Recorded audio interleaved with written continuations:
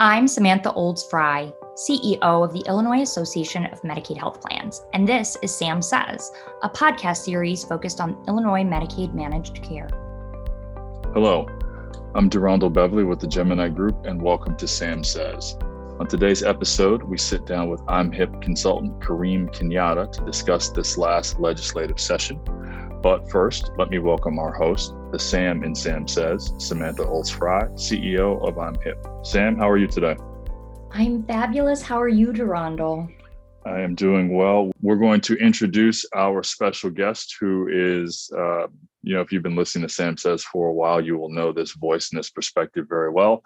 We'd like to welcome again IMHIP consultant Kareem Kenyatta back to Sam Says. Kareem, welcome back to Sam Says. How are you today? Good. How are you, Durandal? Appreciate you having me on again. Well, we appreciate you joining us. This is always a favorite of mine, listening to you and Sam talk about all things that are happening down in Springfield, and we're excited to dive into today's discussion on the latest Illinois legislative session. But before we do that, Kareem, let's start with you. Just kind of lay the foundation for our listeners. Give us a sense of what was at stake, some of the big items that were happening, and then, as I said, you and Sam will just kind of dive into it. But just kind of lay just a basic foundation for our listeners to start. Yeah, I think one of the biggest things that people were interested about in the General Assembly this year was the whole redistricting process and also the budget and how things were going to come together with the dynamic of fairly new leadership in both the House and the Senate. I mean, although, President Harmon has been around in his position, I should say, longer than Speaker Welch, he's still fairly new to being president. And obviously, the governor has been around for a couple of years, but still the whole dynamic of the three working together from a leadership position, there was a lot of questions about how would something as important as redistricting and the budget work out?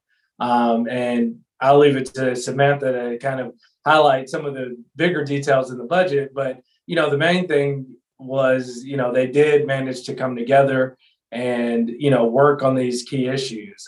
They didn't get everything done, but just from a progress perspective, I think it's fair to say that they were at least able to sit down at a table and work out some pretty complicated issues. But yeah, I'll let Samantha go into the details on what we want to highlight in the budget, because this is definitely a lot to cover. And I think, though, Kareem, adding on to what you've outlined of just new players, right? So we've got Speaker Welch, who has been in his role now for a handful of months. We've got President Harmon, who's been, like you said, a little bit longer. We also have Leader McConkey, new leader of Senate Republican caucus. And we have Governor Pritzker, who, while this is absolutely was his third session, he's only had really one normal session. His first year, which one could argue your first year is never all that normal. Then he had last session, which, completely in the throes of a pandemic that we knew nothing about. And then this session, which was such an interesting dynamic with a long laundry list of everything that needed to be done. I mean, it's been a tumultuous time for the Illinois legislature and just sort of the, how do we get things done in a state, in this state, while there's so much outside of everyone else's control sort of going on. And so I think that just cannot be underscored enough as we start sort of ticking off everything that was accomplished, everything that sort of, we continue to plan on working on in the future is sort of this backdrop of change upon change upon change, and what we're all having to navigate, whether it's from an advocacy position, much like yourself and myself, in terms of just trying to advocate for a strong Medicaid program, or the legislators themselves, or the administration. Everyone is sort of on not the steadiest of footing because things haven't been quote unquote normal for a while now.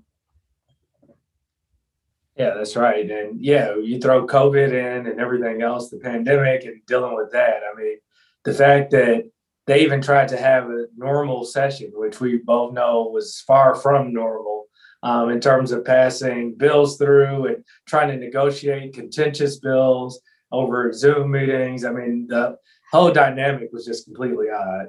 It was, and trying to find what worked and how do you get through complex components of legislation, whether it be the budget, whether it be the Medicaid omnibus bill, other items that are still out there like energy. It was really just uncharted territory for a myriad of reasons. And so I think also it's like worth sort of noting and sort of pulling, the curtain back and saying, for us as, advocates going down to Springfield, when we went down to Springfield, we had to have regular COVID testing. It was not a normal process for those of us that could go down because they're fully vaccinated. But then also when you went down there, most of your meetings were still Zoom. And so you realized early on that being physically in the Capitol or in the city of Springfield didn't really change the virtual dynamic. Like you're still testifying virtually via Zoom. It was quite an experience. Yeah, especially when you're so used to gathering intelligence and information just by whether it's standing around by the rail or just sitting in someone's office and hearing kind of updates, and just the gathering of information even was completely different. And so I can imagine for the leaders, and both from the Republican and Democratic side, and communicating with members and everything else, it was, it definitely was a challenging, but I do think going forward this will show, it just gives us a different dynamic as we start to go into the fall session and other, the next session. And, it'll be interesting to see how it all comes together. Absolutely. And so let's dive into sort of the meat of what was actually accomplished and sort of where things are. But before we do that, let's level set for our listeners. Obviously, we're going to spend the most time on the Medicaid omnibus bill and the budget, but let's sort of just remind everybody about everything that this General Assembly tried to tackle in, 4 or 5 months.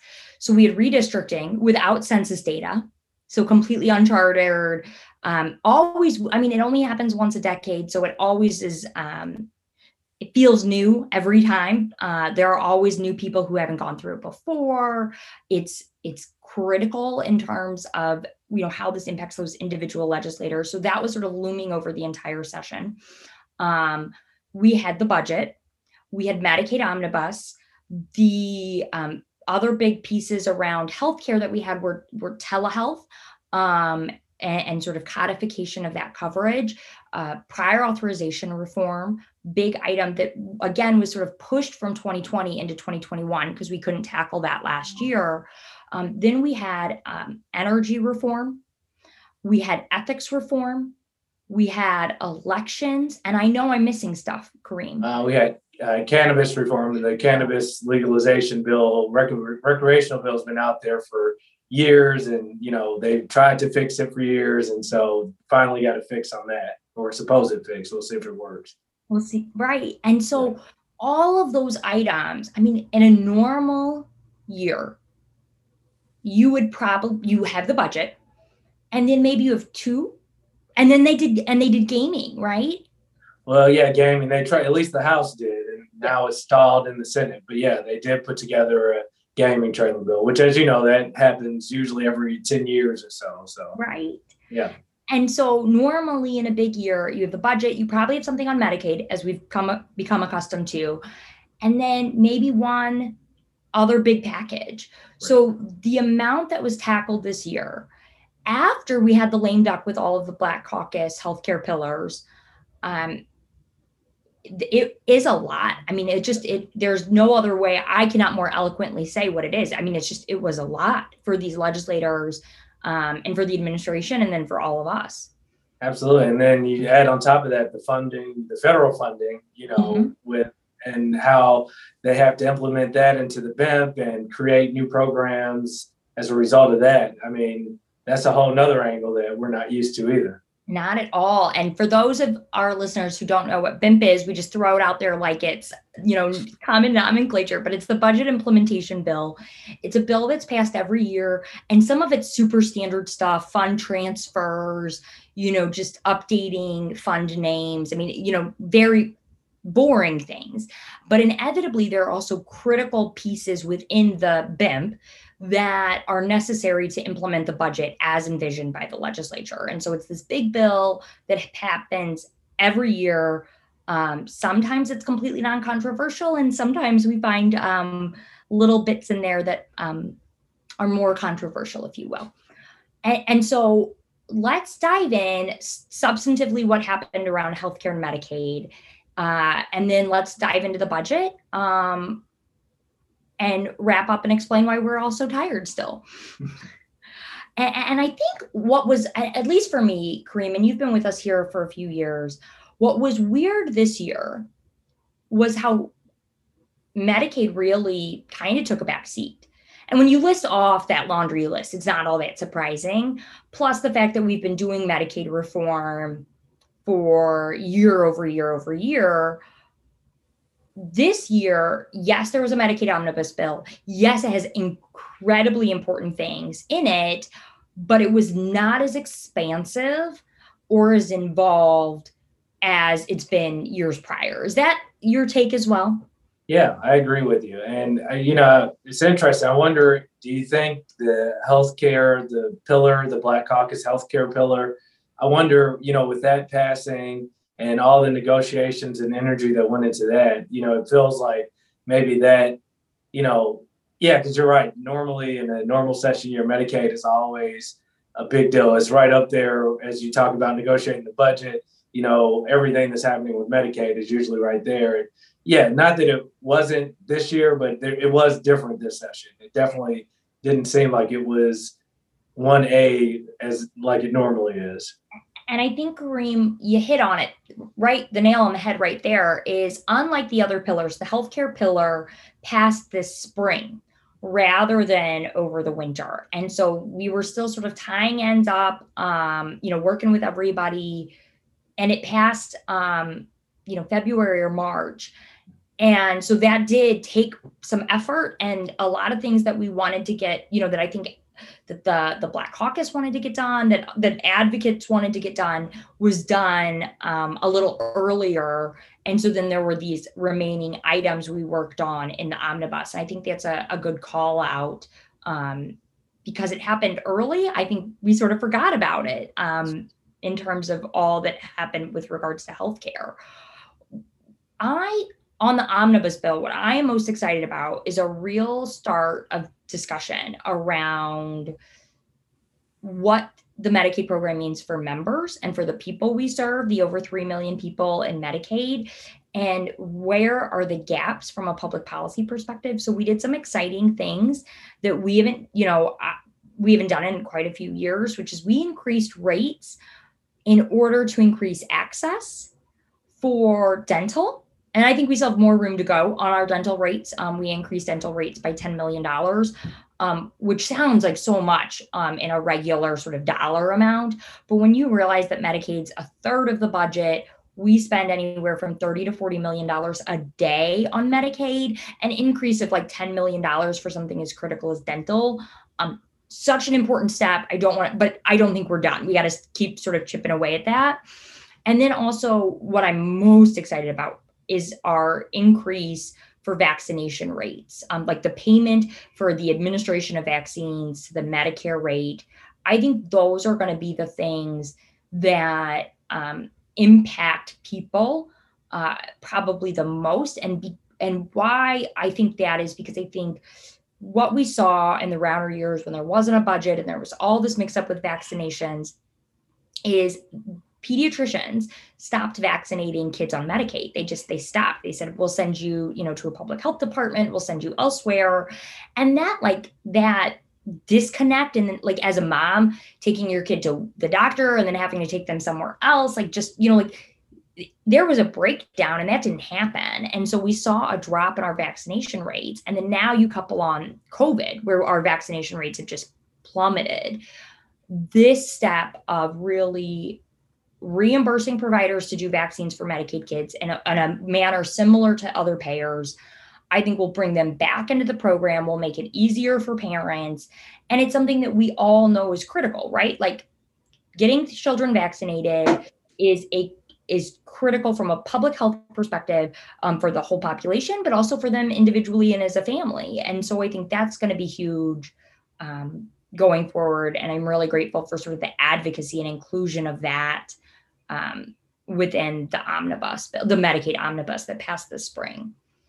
Yeah, that's really interesting. I mean, you hear about vaccination issues like in other countries where, there are certain, especially with COVID, there was definitely an impact with countries that didn't have access to other vaccinations. And, all the ill effects of COVID obviously just highlighted that even more. But when you think about Illinois, you wouldn't think that there was a issue with vaccination at all with any population, but obviously there still is. So it's just interesting to hear that, with that, with funding, more funding hopefully included and more direction for providers, that can be addressed. But yeah. It is. It's something I think if you have commercial insurance, and you have, you take for granted that your child can go to their doctor and easily get an appointment, B, easily get the vaccine that they need. And that it's just sort of a given in the Medicaid program. We saw with policy changes that were not enacted by the legislature, we saw a real drop off, and we're seeing the lasting effects of that. And then the second component is what we're dealing with from COVID, where parents we see it more with older kids, adolescents above 5-year-olds, they weren't going to school. And that's typically the catalyst to get your well child visit, get your vaccines, is that you're going to go to school in the fall. So you have to get all this, we have to send in paperwork to the school. That wasn't happening. They were all like, a lot of kids were virtual. And so there wasn't that catalyst. There's a lot of misinformation about, do I go to the doctor's office? Do I not go to the doctor's office? How do I get to the doctor's office? Do I have to take a bus? Well, I don't want to take a bus. And so all of this compounded and snowballed to see significant and really harmful drops in our vaccination rate. And so I think this, along with some things that we're going to do, from a public policy and public health perspective, are really an attempt to sort of dig us out of the hole that's been created over the past. I would say it's definitely gotten worse over the past, year and a half, but we weren't in a great place to begin with. Yeah. And I think it's great anytime you have something that people can, you can actually see and touch. And to me, with all the funding coming in from the federal government and elsewhere, that's really going to be the measuring stick, is how many programs are really actually changed and how does that impact, communities. I mean, one thing that COVID obviously pointed out was the disparities in healthcare, as you mentioned, from insured to folks on Medicaid. And, it's just going to be interesting to see now that we've identified some of those discrepancies, how do we correct those? And so it's good, at least on the vaccination front, that maybe, we'll see some progress there. That's the hope. And I think, Kareem, you have such a great segue in all this federal money. And what does this mean? And let's talk about the budget. And oh my goodness, I don't know about you, I think this is the best state budget we've had in a decade, over a decade. Over a decade, I would say, yeah. Yeah, because even when Illinois did the tax increase, in order to address all their backlog of bills, I mean, we had a tax increase, which, is its own challenge and opportunity. But we had such a far way to dig, and it wasn't this size. So we spent a lot of years, just even after the tough vote of a tax increase, still digging ourselves out and still having to cut critical programs. And this year, it looks like we're going to get rid of any short-term debt. We had stable funding for programs. I mean, we were able to make some one-time investments, and it looks like I'm going to like knock on wood a million times, but we're really in Illinois on a great track to see growth and investment in the next few years from our state budget. What's your take on that? Yeah, no, I know it's kind of amazing. I can hear the hesitancy in your voice as you say all this stuff because it's hard to believe, which is true. And yeah, I do think it's going to be interesting to watch over the next few years to see if we can maintain this direction. But based off everything that you just mentioned, and yeah, the fact that we're paying our bills on time, and although this federal money, the American Rescue Plan, even though it's kind of a one-time hit, it's still it's enabled the state, I think, to creatively adjust some things so that, they can at least start to address some of these things that it feels like have been lingering for years. Like you said, short-term debt and other things that have just, like you said, over the past decade, really just hung over our heads. So yeah, it is exciting, and I do think, with all this, it's going to boil down to, how is the money utilized? And, there's a lot of talk about how do we engage providers and other folks that don't normally have access to these funds, and, just building a bridge there. So I think that's going to be the real key to watch is, does it help us, effectively tackle some of the issues that we know are out there? And, can we spread enough of this around so that we can start to really address some of the discrepancies in, a number of different industries? And I am just nodding along, Kareem, like you are just, I am hesitant. I'm optimistic. I'm an optimistic person by nature.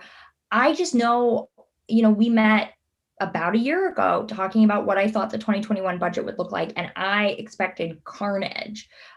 Just from the economic fallout that we saw that we're climbing out of. But really, I do think had the federal government not stepped up in the way that they did, this conversation would be really different because Illinois never really recovered from the Great Recession. And so it's been a very slow, very long recovery. And we're finally maybe at a point where we're going to get out of some of the trouble we've been in. And what I must say, and I just think this has not been talked about enough, but needs to be underscored. The reason we can have this conversation is the legislature really held the line on not putting the American Recovery funding into base spending. They made smart investments, but they did not use that money that was going on things. It's going to be a reoccurring cost unless it's going to be reoccurring for like 1 to 2 years while we have that funding. And I think that was hard to do. There are a lot of people, a lot of advocates out there who said, we've got money, let's increase rates, like let's increase the base because we need to do that. There are areas where we need to increase the base, but the budgeteers really stood firm and said no.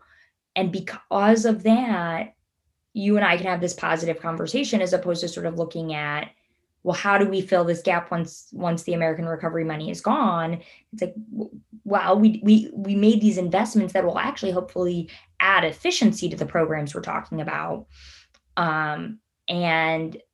don't have to come up with state dollars to replace the federal dollars when they are gone. Yeah, that's right. Yeah. And I think, and the fact that everyone is aware of that and people know that that's the direction the state is going in, I do think it puts us in a much better position to avoid, 2 years or a year from now looking up and saying, oh, we're right back where we started. Obviously the state, I don't think anybody anticipated, the revenues and everything staying the same and even better than expected in some cases, it's just, I never thought we'd be in this position at this point. So it's kind of shocking, but hopefully it turns out to, benefit everyone involved and, we can stay on the right track from here. I'm nervous and hesitant, but I'm excited. For the first time in a long time, let's put it from the Medicaid health plans. The Medicaid health plans are being paid on time. A year ago, the plans were owed billions of dollars by the state. I mean, billions with a B, months and months of liability.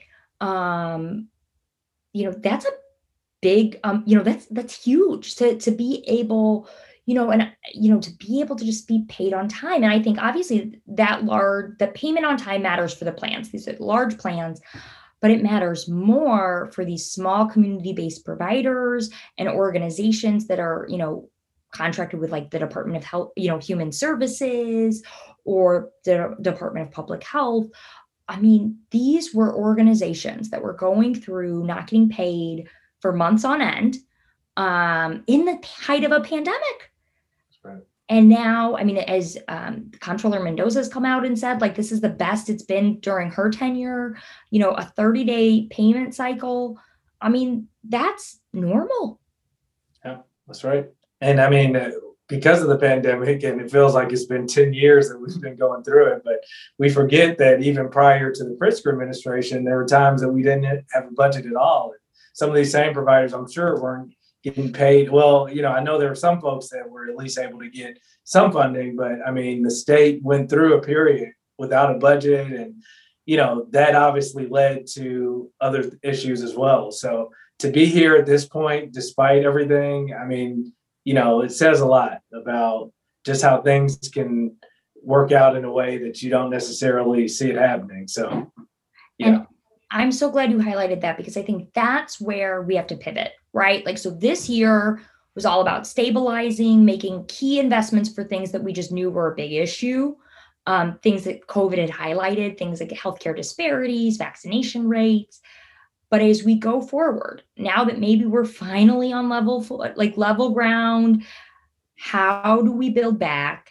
How, those providers that went without a budget for 2 years, a lot of them closed their doors, right? Like, they're not there anymore. There's not something to invest in. We've got to, build and transform from what we've got today. And so when I think going forward from the Medicaid budget, it's how do we do that?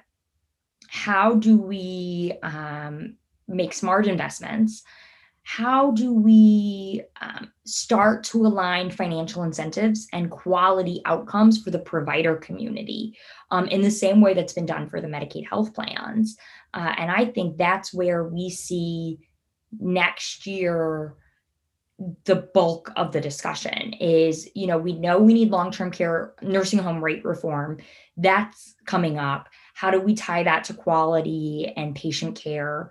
We know we have hospital transformation coming up. How do we make sure that that investment is to meet the needs of the community, and that it's real and tangible? And how do we make sure that all of our payment structures going forward are supporting those smart investments and those smart projects, and incentivizing other providers to continue down that road so that things are viable in the long run? I mean, what do you think? I mean, you've got a larger vantage point than I do, right? Like, I'm like exclusively focused on Medicaid and healthcare, and then the human services sort of sprinkled up. But you sort of look at the whole big picture. That's what I see coming from the Medicaid side. What do you see, from the sort of the bigger picture from the entire budget, and both substantive policy work, but then also just budget? Is that sort of the same you're seeing? Yeah. And, I think, you mentioned the energy bill earlier, and, I think even going back to cannabis too, I think the thought is great. We're in this position now, but what does that mean for, the future of a lot of different organizations and industries in terms of, how do we take this and make smart decisions going forward? And does that mean we, from both a fiscal perspective and from, addressing, the discrepancies that we know exist in various industries? Like, for example, with the energy bill, we often talk about bigger companies, bigger utility companies that,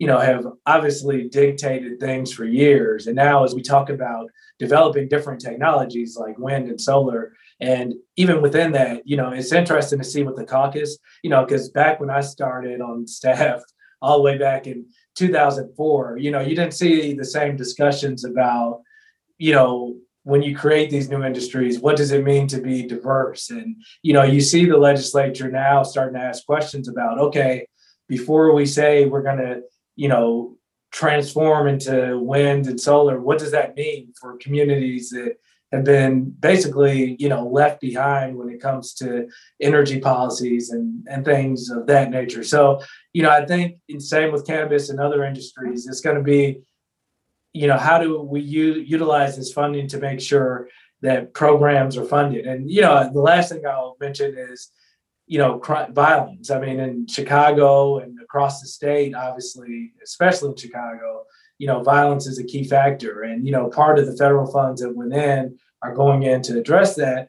But it's interesting because you hear a lot of the same organizations, whether they're in East St. Louis or some of the smaller programs in the city of Chicago, say, that's great that all this money is coming in, but are we actually going to be able to utilize it and create programs that actually work? And so I think that's going to be the big question is, okay, maybe Illinois, you finally get your act together, but what do you do with it? And, where do we go next? Is it just, more money that goes to the same parties and nothing changes? Or do we actually innovate something and create new change that, people benefit from?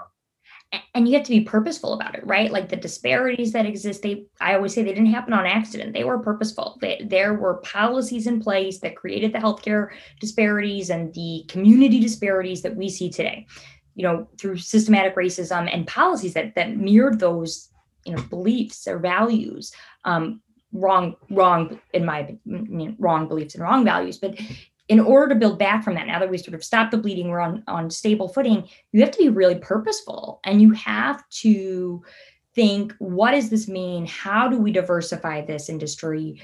And you even see, even when there's a lot of thought, like when we look at the cannabis discussion, there was a lot of thought and a lot of discussion around how do we bring in diversity? And the first go at it didn't bring out, the intended outcome. And so we had a second go at it. And so I think that also shows conversation and purpose and intent aren't always enough. And there are going to be iterations of these discussions to sort of figure out, how does this work and how do we do it right? And I think, so it's going to be as optimistic as we are about stable footing, which is absolutely worthy of being celebrated. There is a long haul of getting, and I keep thinking as we're having this discussion back to sort of, President Biden's motto is sort of that building back better. It's going to take a bit. This is not next year. We're going to have it all figured out. It's going to be a long conversation, and a lot of conversations and a lot of tries, until we get some of these things right. That's right. And we didn't get into this overnight. So it's going to take a while for us to build ourselves out of it. And it's going to take everyone to sit down and collaborate together. Absolutely. Yeah. And so I think that's a, like I said at the outset, I could just listen to you talk about this all day, but unfortunately we're going to have to cut it there. And Kareem, I think that's a good point for us to end the conversation. As always, we appreciate you being here and being a part of the Sam Says conversation. This and many other topics will continue to pop up, and would love to have you come back and continue the conversation with Sam if you're willing. Oh yeah, always a pleasure speaking with Sam, and I appreciate you having me on. All right, we appreciate you being here. Before we close, again, we want to offer our special thanks to Kareem Kenyatta for taking some time to talk with us today. Sam, before we close it out, based on that great conversation between the two of you, what are you looking forward to now? We have veto session coming up. There may be some opportunity with some lawmaker activity over the summer. What are you looking forward to now? Sleep and more collaboration, right? I think what Kareem highlighted at the end is that what we do next, no individual party, no individual organization, no individual agency at the administrative level is going to be able to do it alone. We have stopped the bleeding, which is amazing, but to build to where we want to go, we're going to have to collaborate. And so that's what I'm looking forward to. And I'm looking forward to holistic discussions about, here are the pieces. How do we move them to collectively to get to where we want to go? That's a great point. That's an absolutely great point. If you've enjoyed what you've heard today, I encourage you to visit the I'm Hip website at imhip.net to learn more about what I'm Hip is doing and to listen to other great podcasts like this one today. I also encourage you to like and follow us on Facebook, LinkedIn, and Twitter. And if you're interested in becoming a trusted partner or joining us for a podcast episode, I encourage you to reach out to I'm Hip's Chief Operating Officer, Elena Kennedy, or visit the website at imhip.net. That's IAMHP.net. On behalf of Sam and the team at I'm Hip and the Gemini Group, I'm DeRondell Beverly. Be well, stay safe, and we'll talk to you soon.